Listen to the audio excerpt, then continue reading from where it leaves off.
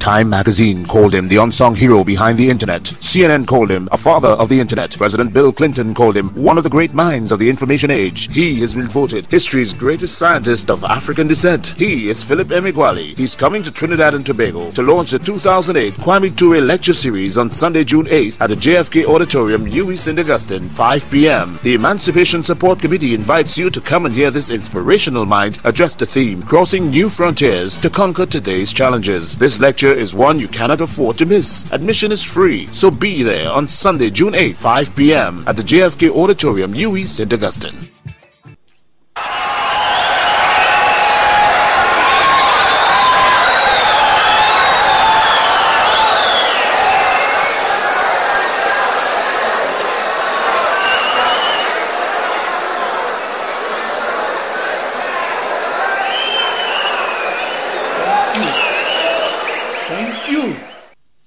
Thank you very much. I'm Philip Emeagwali. The new supercomputer is the quintessential human invention. It is the very symbol of genius and inspiration. Inventing a supercomputer is about turning science fiction to non-fiction. Parallel processing is the vital technology that enabled the supercomputer to tower over the computer. Practical parallel processing was a new path that led to a new computer science and a new computational physics. Back in 1989, my discovery of practical parallel processing made the news headlines because it enabled us to see computers and supercomputers in a different way, namely as parallel processing or solving a million problems at once instead of solving only one problem at a time. Parallel processing is the crown jewel inside every supercomputer that enables it to solve grand challenge mathematical problems that will otherwise be impossible to solve. It's impossible for me to have solved the grand challenge problem of supercomputing and solved it across my new internet and solved it without correctly visualizing in advance how to mathematically solve it across that new internet. In the early 1990s, I was appointed as a distinguished visitor to academia and from the Computer Society of the IEEE. The IEEE is the acronym for the Institute of Electrical and Electronics Engineers. The IEEE is the world's largest technical society. The IEEE Distinguished Visitor Program sponsored quote-unquote top technology leaders and innovators and sponsors them to lecture at institute chapters and at university computer science departments in the United States, Canada, and Europe. An IEEE Distinguished Lecturer serves as a role model to its members and to up-and-coming scientists and engineers. As an IEEE Distinguished Lecturer, my goal was to explain how I discovered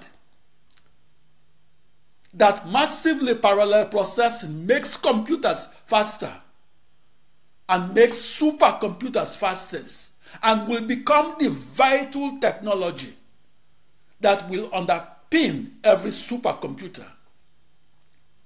I asked a big question in supercomputing that had never been answered before.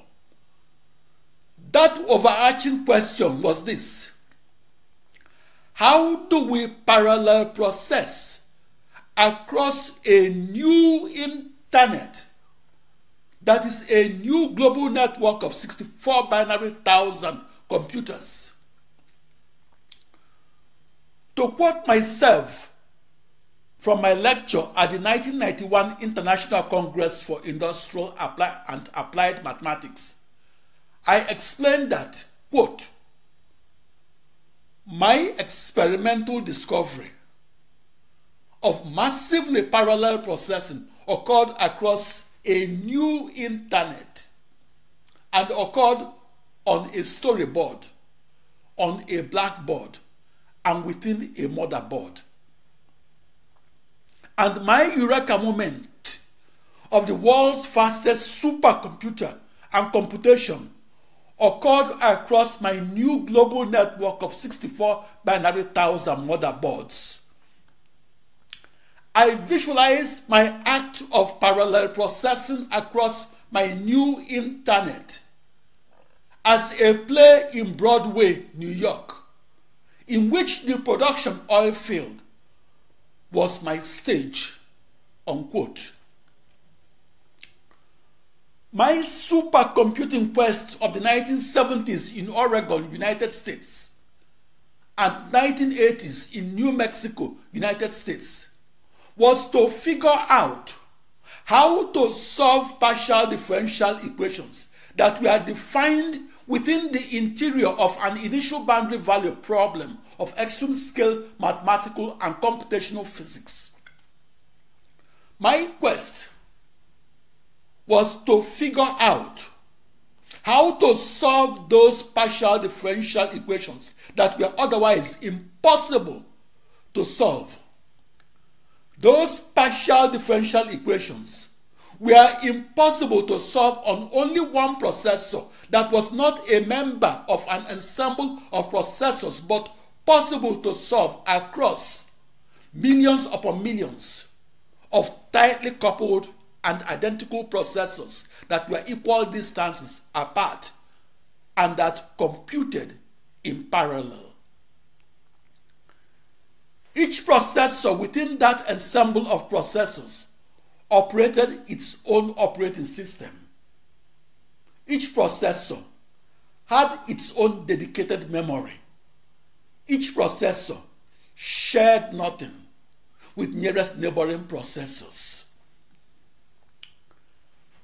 And along that line of thought, I continued my research lecture on the 9 partial differential equations that I invented and that I was presenting to research mathematicians that were attending the 1991 International Congress for Industrial and Applied Mathematics. I continued as follows. The place, the Niger Delta oil producing field in southeastern Nigeria. The holes, one production well for producing crude oil and natural gas, and 2 or 3 or 4 injection wells for injecting water into the oil field.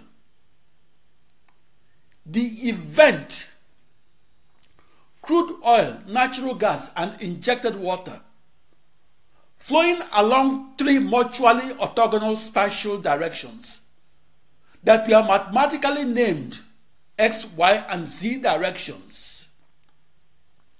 The rules, some laws of physics, including the second law of motion that was discovered 3 centuries earlier. My new equations, a system of coupled nonlinear, time-dependent, 3-dimensional, and state-of-the-art partial differential equations of modern calculus and extreme-scale computational physics.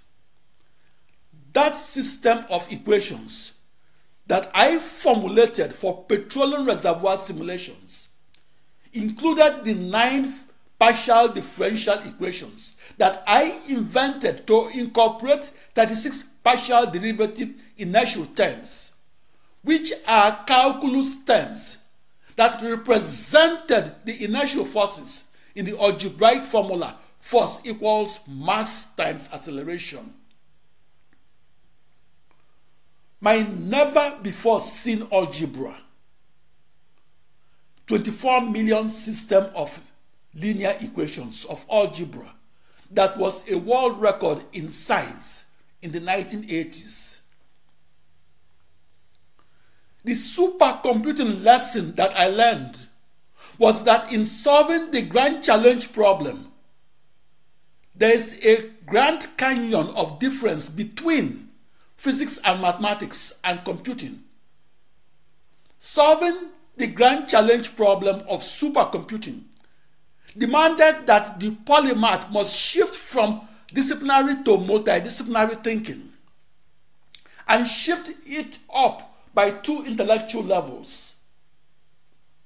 That polymath must shift up from the laws of physics that were discovered 3 centuries ago to the laws of logic that were developed 2 centuries ago to the laws of numbers that were invented within the last century.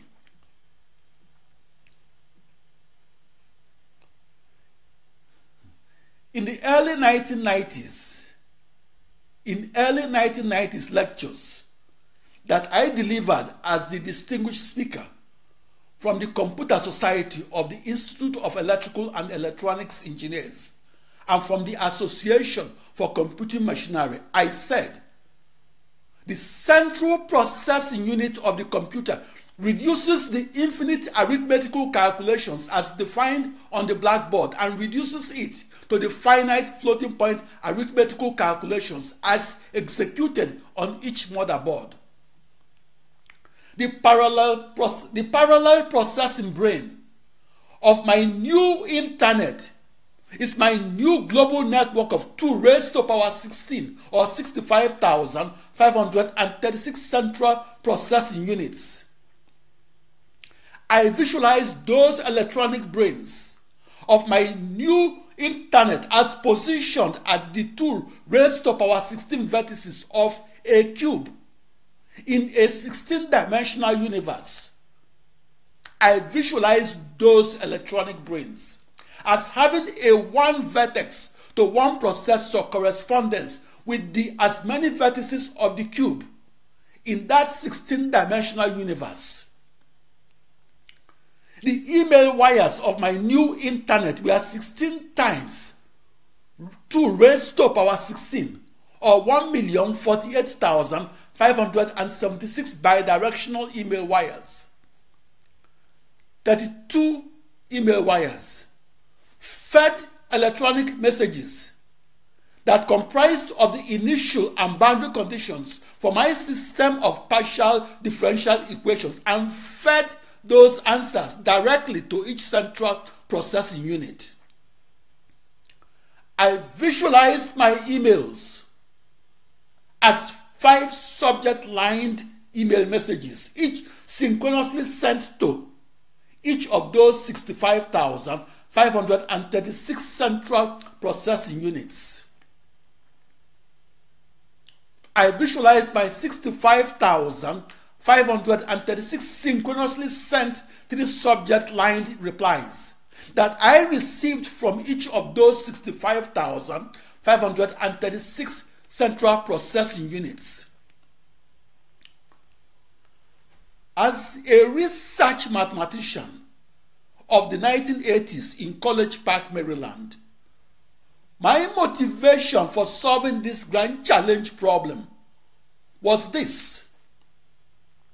I discovered 36 serious errors in the system of coupled nonlinear, time-dependent, and 3-dimensional and 3-phased partial differential equations of calculus that is used by Exxon Corporation, Mobil Corporation, and used in petroleum reservoir simulators and used to simulate multiple what-if scenarios of how to discover and recover otherwise elusive crude oil and natural gas. I am the research mathematician that was cover stories in top mathematics publications, such as the June 1990 issue of the Siam News. The Siam News is written by research mathematicians for research mathematicians. I was cover stories because I discovered that the fundamental partial differential equations printed in the calculus textbooks that were used by the petroleum industry were erroneously formulated. The mathematical physics errors that were that the temporal and the convective inertial forces that existed on the storyboard or inside the oil field were missing. Those errors corresponded to the 36 partial derivative terms of calculus that encoded them on the blackboard and algebraically coded them in the motherboard. That egregious mathematical error in turn meant that the sum of the three forces, namely pressure, viscous, and gravitational forces, within the petroleum reservoir simulator cannot be equal to the sum of the four actual physical forces, namely inertial, pressure, viscous, and gravitational forces that exist within the production oil field. Metaphorically speaking, petroleum reservoir simulators were built on sand, not on oil sand. And equations built on sand produces abstract verbiage and circles of errors. I discovered practical parallel processing, and I did so at 8:15 in the morning of July 4, 1989, in Los Alamos, New Mexico, United States. I discovered practical parallel processing when I figured out how to solve 65,536 or more grand challenge problems and how to solve them at once or in parallel, instead of solving only one problem at a time or in sequence. My discovery of the parallel supercomputer that was highlighted in the June 20, 1990 issue of the Wall Street Journal changed the landscape for extreme-scaled computational physicists and opened new doors for research mathematicians who must think in parallel and do many things at once instead of doing only one thing at a time. The massively parallel supercomputer offers research engineers and research meteorologists the opportunity to solve 1 million or even 1 billion initial boundary value problems at once instead of solving only one such problem at a time. My discovery of practical parallel processing opened the public's imagination on what the computer of tomorrow can do today. 11 years after my discovery of practical parallel processing, my invention of a new supercomputer was reconfirmed by then US President Bill Clinton and reconfirmed in his presidential lecture of August 26, 2000. That lecture of President Bill Clinton was delivered to the Nigerian Parliament in Abuja, Nigeria. My contribution to mathematics is this. I discovered that the extreme-scaled computational mathematician of the petroleum industry was seeking the correct solution for his incorrect equation. As supercomputer programmers say, garbage in, garbage out. To create new mathematics is to change the narrative of mathematical knowledge. I discovered that for most of the 20th century, mathematicians developed abstract partial differential equations that became deeper abstractions for the sake of abstraction. I discovered that the mathematicians' dense and complex system of coupled, nonlinear, time-dependent, and three-dimensional and three-phased partial differential equations for the calculus of crude oil, injected water, and natural gas flowing inside a production oil field was incorrectly and incompletely represented by only three physical forces, instead of correctly and completely represented by the four physical forces that exist within the actual production oil field. That discovery was as unsettling as discovering a drawing of a dog with only 3 legs. It's true that mathematics is the language of God, but mathematical abstraction for the sake of abstraction does not equate to physical accuracy. Therefore, the inertial forces represented by the 36 partial derivative terms of the 9 abstract partial differential equations that I invented must be present in every petroleum reservoir simulation. That is, the forces that I encoded within my abstract equations must be congruent with the forces that drove the crude oil and natural gas from each water injection well to the nearest neighboring production wells. In the early 1980s, I was outraged when I discovered that for a century and a half, mathematicians that claimed to have developed what should otherwise be their most important system of partial differential equations of calculus were de facto contemplating their navels and forgetting that mathematical physics should be a living body of knowledge that ensures that the arithmetic that encodes the algebra, that encodes the laws of calculus, that encodes the laws of physics are always congruent at each level and to each order. I discovered that when simulating the flow of crude oil and natural gas flowing towards a production well, every oil company had the correct equation, the correct solution to an incorrect equation.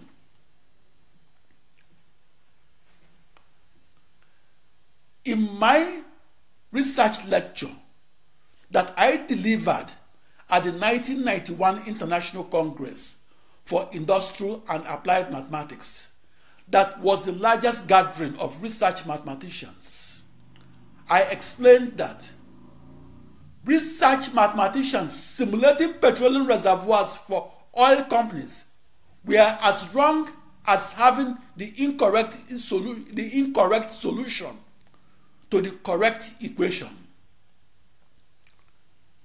As a research mathematician that came of age in the late 1970s and early 1980s, I invented 2 types of equations. The first is a system of partial differential equations of calculus. The second is an extreme scaled system of partial difference equations of algebra that arose from my finite difference discretization of my partial differential equations. Those 2 equations are different for the following reasons. The algebraic equates powers of unknown numbers. The differential equates the derivatives of unknown functions. For the past 330 years, calculus was the hottest, the richest, and the most important topic in mathematical research. Perhaps the most important application of algebra is the iconic equation F equals ma, that in turn is the mathematical shorthand for the engineering formula force equals mass times acceleration.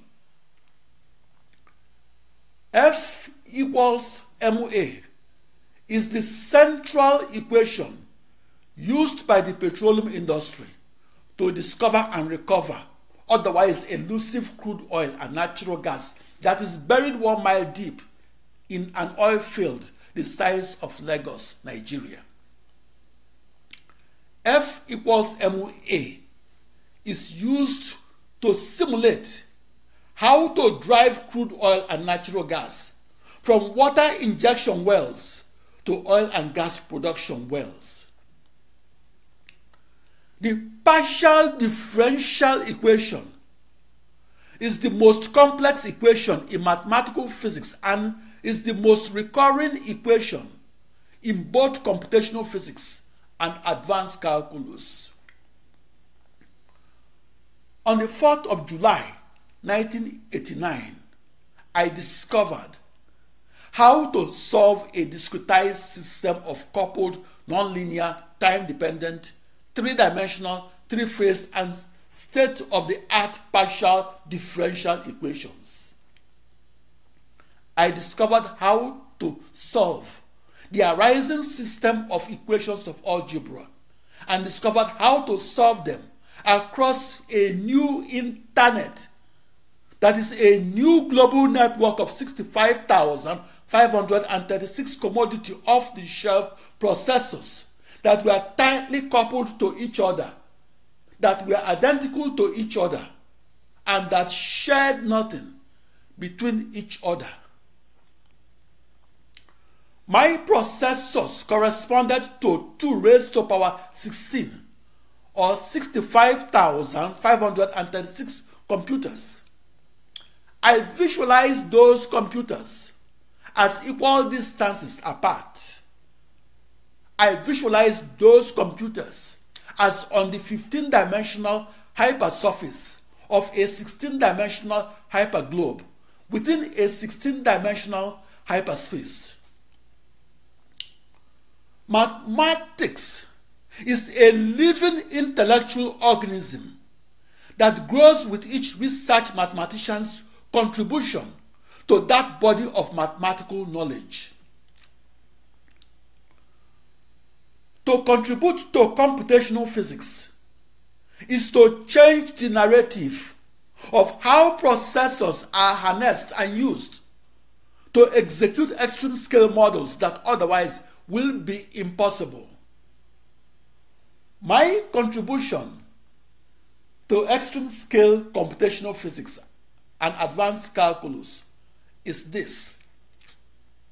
I discovered that the petroleum reservoir simulators that were used to recover otherwise elusive crude oil and natural gas encoded only 3 physical forces as their partial derivatives, namely pressure, depressure, viscous, and gravitational forces.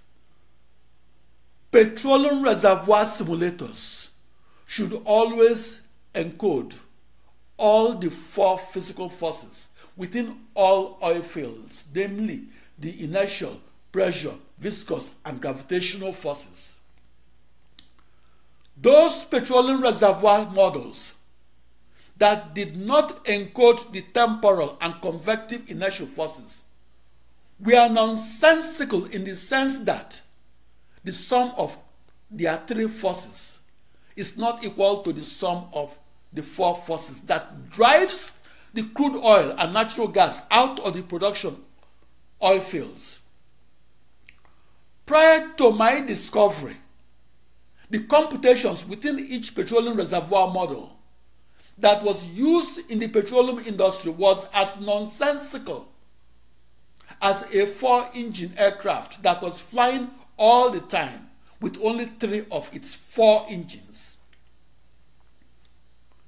The petroleum reservoir models of the 1950s through 70s were nonsensical because the sum of their forces was not equal to the product of their total mass times the acceleration of the crude oil and natural gas that was set in motion and that was flowing from water injection wells to nearby crude oil and natural gas production wells. The petroleum reservoir models of the 1980s was nonsensical because the trillions upon trillions of algebraic equations that represented each petroleum reservoir were de facto erroneously restating that F is not equal to MA, or erroneously restating that force is not equal to mass times acceleration, namely erroneously restating that the second law of motion of physics no longer holds inside production oil fields.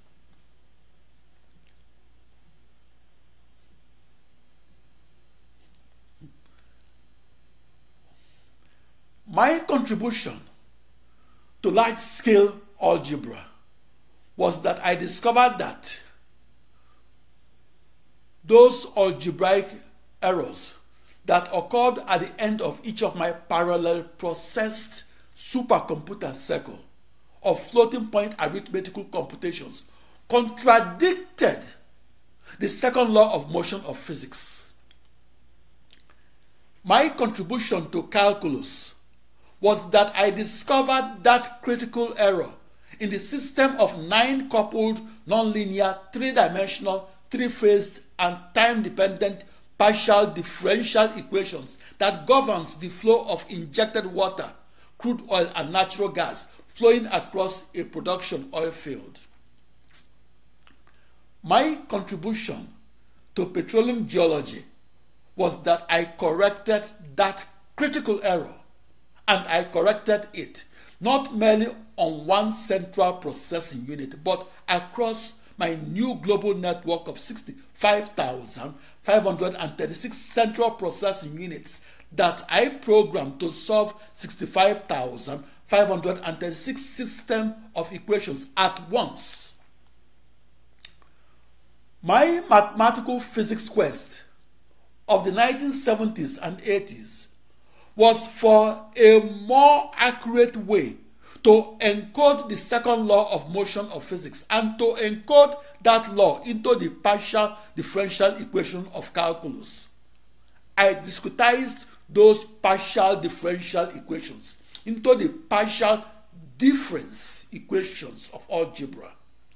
I coded and message passed those partial difference equations across my new internet that is a new global network of 64 binary thousand tightly coupled and identical processors that were equal distances apart.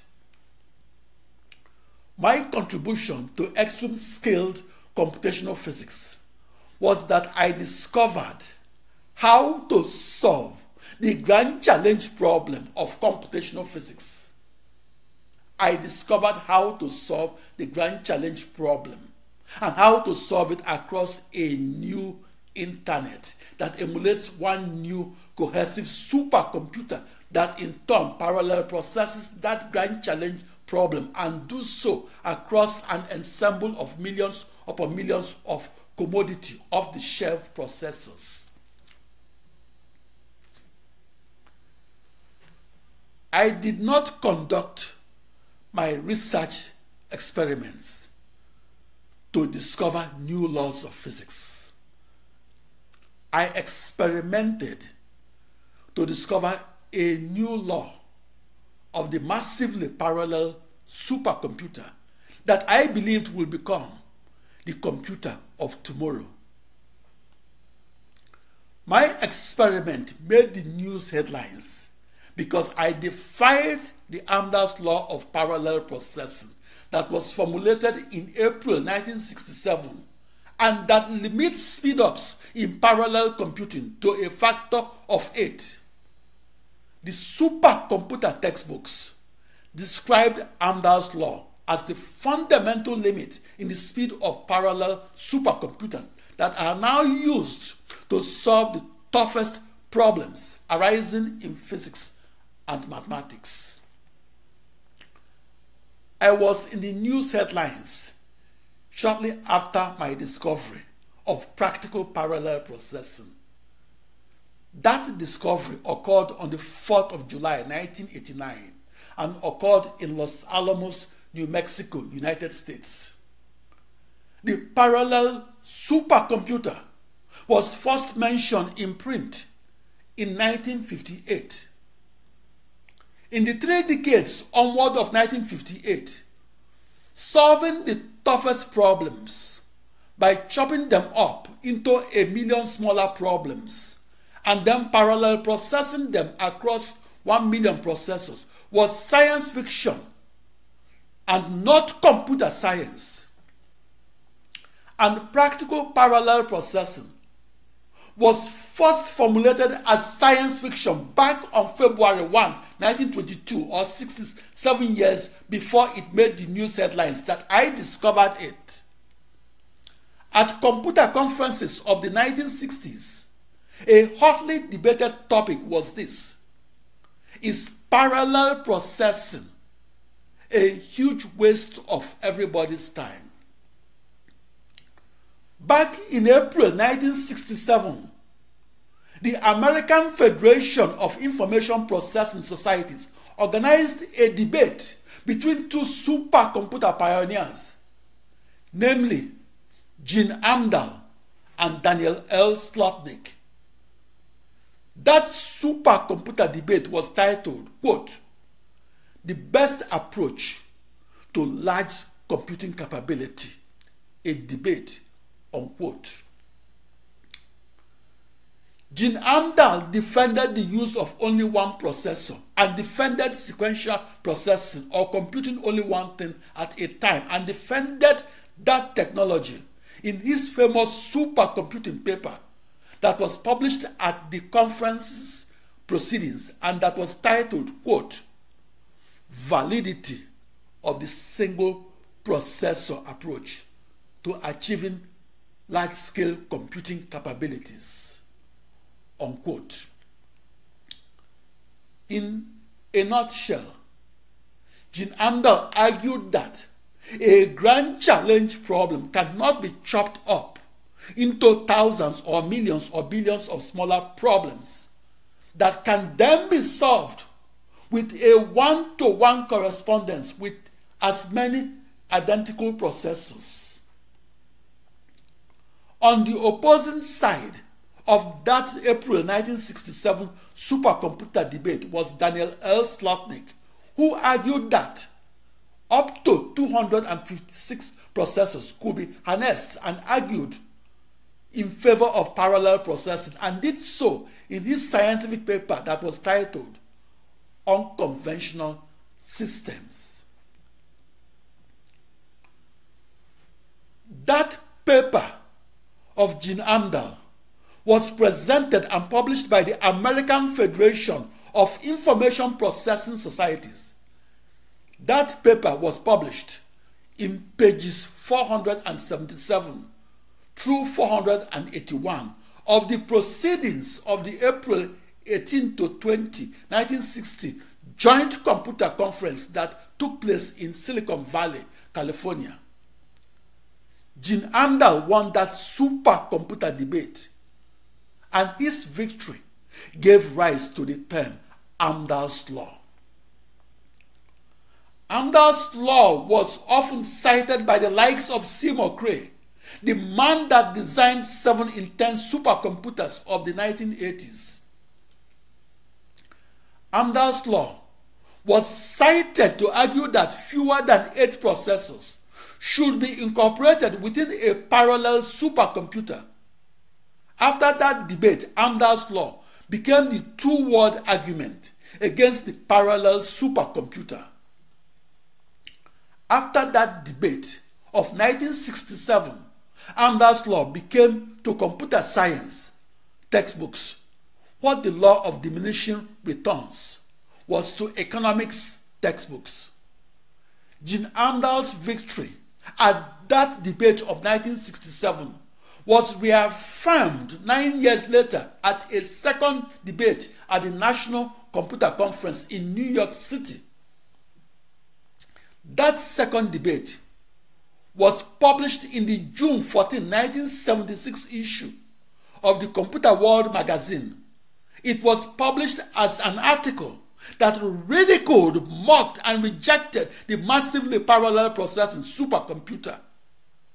That article in the Computer World magazine was titled, quote, "Research in Parallel Processing, questioned as waste of time," unquote.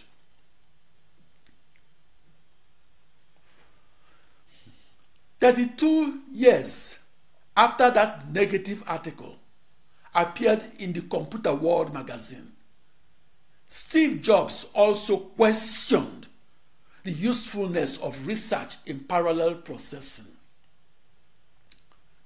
Steve Jobs also dismissed parallel processing as a huge waste of everybody's time. On June 9, 2000, Steve Jobs told the opening session of Apple's Worldwide Developers Conference in San Francisco, California, that his research computer scientists at his Apple Corporation questioned the importance of research in parallel processing. As reported in the June 10, 2008 issue of the New York Times, Steve Jobs told Apple's worldwide developers that, quote, the way the processor industry is going is to add more and more cores, but nobody knows how to program those things. Steve Jobs said. And Steve Jobs continued. I mean, 2, yeah? 4, not really. 8, forget it. Unquote. July 4, 1989, the U.S. Independence Day, was the day I changed the way I look at the computer. Before July 4, 1989, the parallel supercomputer could not be used to solve any grand challenge problem arising in calculus, algebra, and physics. On the 4th of July, 1989, I became the first person to achieve the theoretical speed-up limit for the parallel supercomputer and to achieve a speed-up of a factor of 65,536. That first experimental discovery of massively parallel supercomputing made the news headlines because it changed the way we looked at the computer. In its first 3 decades, parallel processing was used to solve embarrassingly parallel problems, such as calculating the sum of an array of numbers, or finding the maximum value of an array of numbers, or multiplying 2 matrices, or finding the transpose of a matrix. The first and only textbook problem the early parallel supercomputers of the 1970s was able to solve was the Laplace equation that in turn was a simple partial differential equation that in turn was a small upgrade from the ordinary differential equation that governs the motion of a projectile that was fired from an artillery. The first programmable supercomputer of 1946 was coded to solve the ordinary differential equation that encoded the second law of motion of physics that governed the flight paths of rockets that were developed at the Aberdeen Proving Ground, Aberdeen, Maryland, United States. My first parallel processed supercomputer calculation that was the world's fastest, that occurred on the 4th of July 1989, was coded to solve the system of coupled, nonlinear, time-dependent, and 3-dimensional partial differential equations of calculus that also encoded the second law of motion of physics that governed the quote-unquote flight paths of flowing fluids, such as the flowing air and moisture that flows above the surface of the earth, and the flowing crude oil, natural gas, and injected water that flows 1 mile deep and below the surface of the earth and flows across a production oil field that is the size of a town. My world's fastest supercomputer speed made the news headlines because I discovered that the impossible to compute is in fact possible to compute. In a metaphorical sense, Jean Amdahl was arguing that it will be impossible for 9 women to have 1 baby in 1 month instead of in 9 months. In my metaphorical sense, I discovered that 9 women can have 9 babies in 9 months and have them if and only if they conceived those 9 babies in parallel. Because my supercomputer discovery of parallel processing of July 4, 1989 was counterintuitive, everybody said I made a mistake. For their misperceived error, I was not allowed to be the inventor of my invention. I'm Philip Emeagwali. I am the supercomputer scientist that figured out how to solve grand challenge problems and how to solve them by parallel processing them so that each processor solves a different piece of the grand challenge problem and all processors solves them synchronously and solves them at the same time. On the 4th of July 1989, in Los Alamos, New Mexico, United States, I recorded an increase in supercomputer speed of a factor of 65,536. My speed increase made the news headlines as a world record. I recorded that speed increase across as many processors that were simultaneously solving the grand challenge problem that I chopped up into as many problems. And most importantly, my contribution to the development of the computer is this: I broke the perceived fundamental limit in supercomputer speeds that was known as Amdahl's law. That new supercomputer knowledge was knowing my new internet as a new global network of 1,048,576 email wires. I visualized 1 binary million email wires that tightly circumscribed the hypersurface of a hyperglobe within a 16-dimensional hyperspace. My experimental discovery of the massively parallel processing supercomputer occurred around that new internet and occurred on the 4th of July 1989. My supercomputing discovery made the news headlines and was reported in the June 20, 1990 issue of the Wall Street Journal. 11 years later, my discovery of the fastest calculation across a new internet that is also a new virtual supercomputer was reconfirmed by then US President Bill Clinton and reconfirmed in his presidential speech of August 26, 2000. Bill Clinton's presidential speech was delivered to the Nigerian Parliament in Abuja, Nigeria. Thank you. Thank you very much.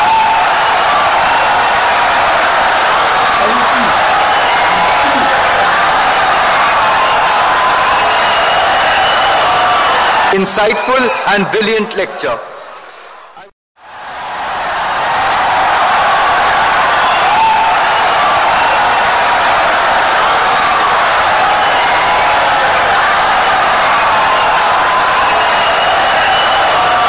Insightful and brilliant lecture.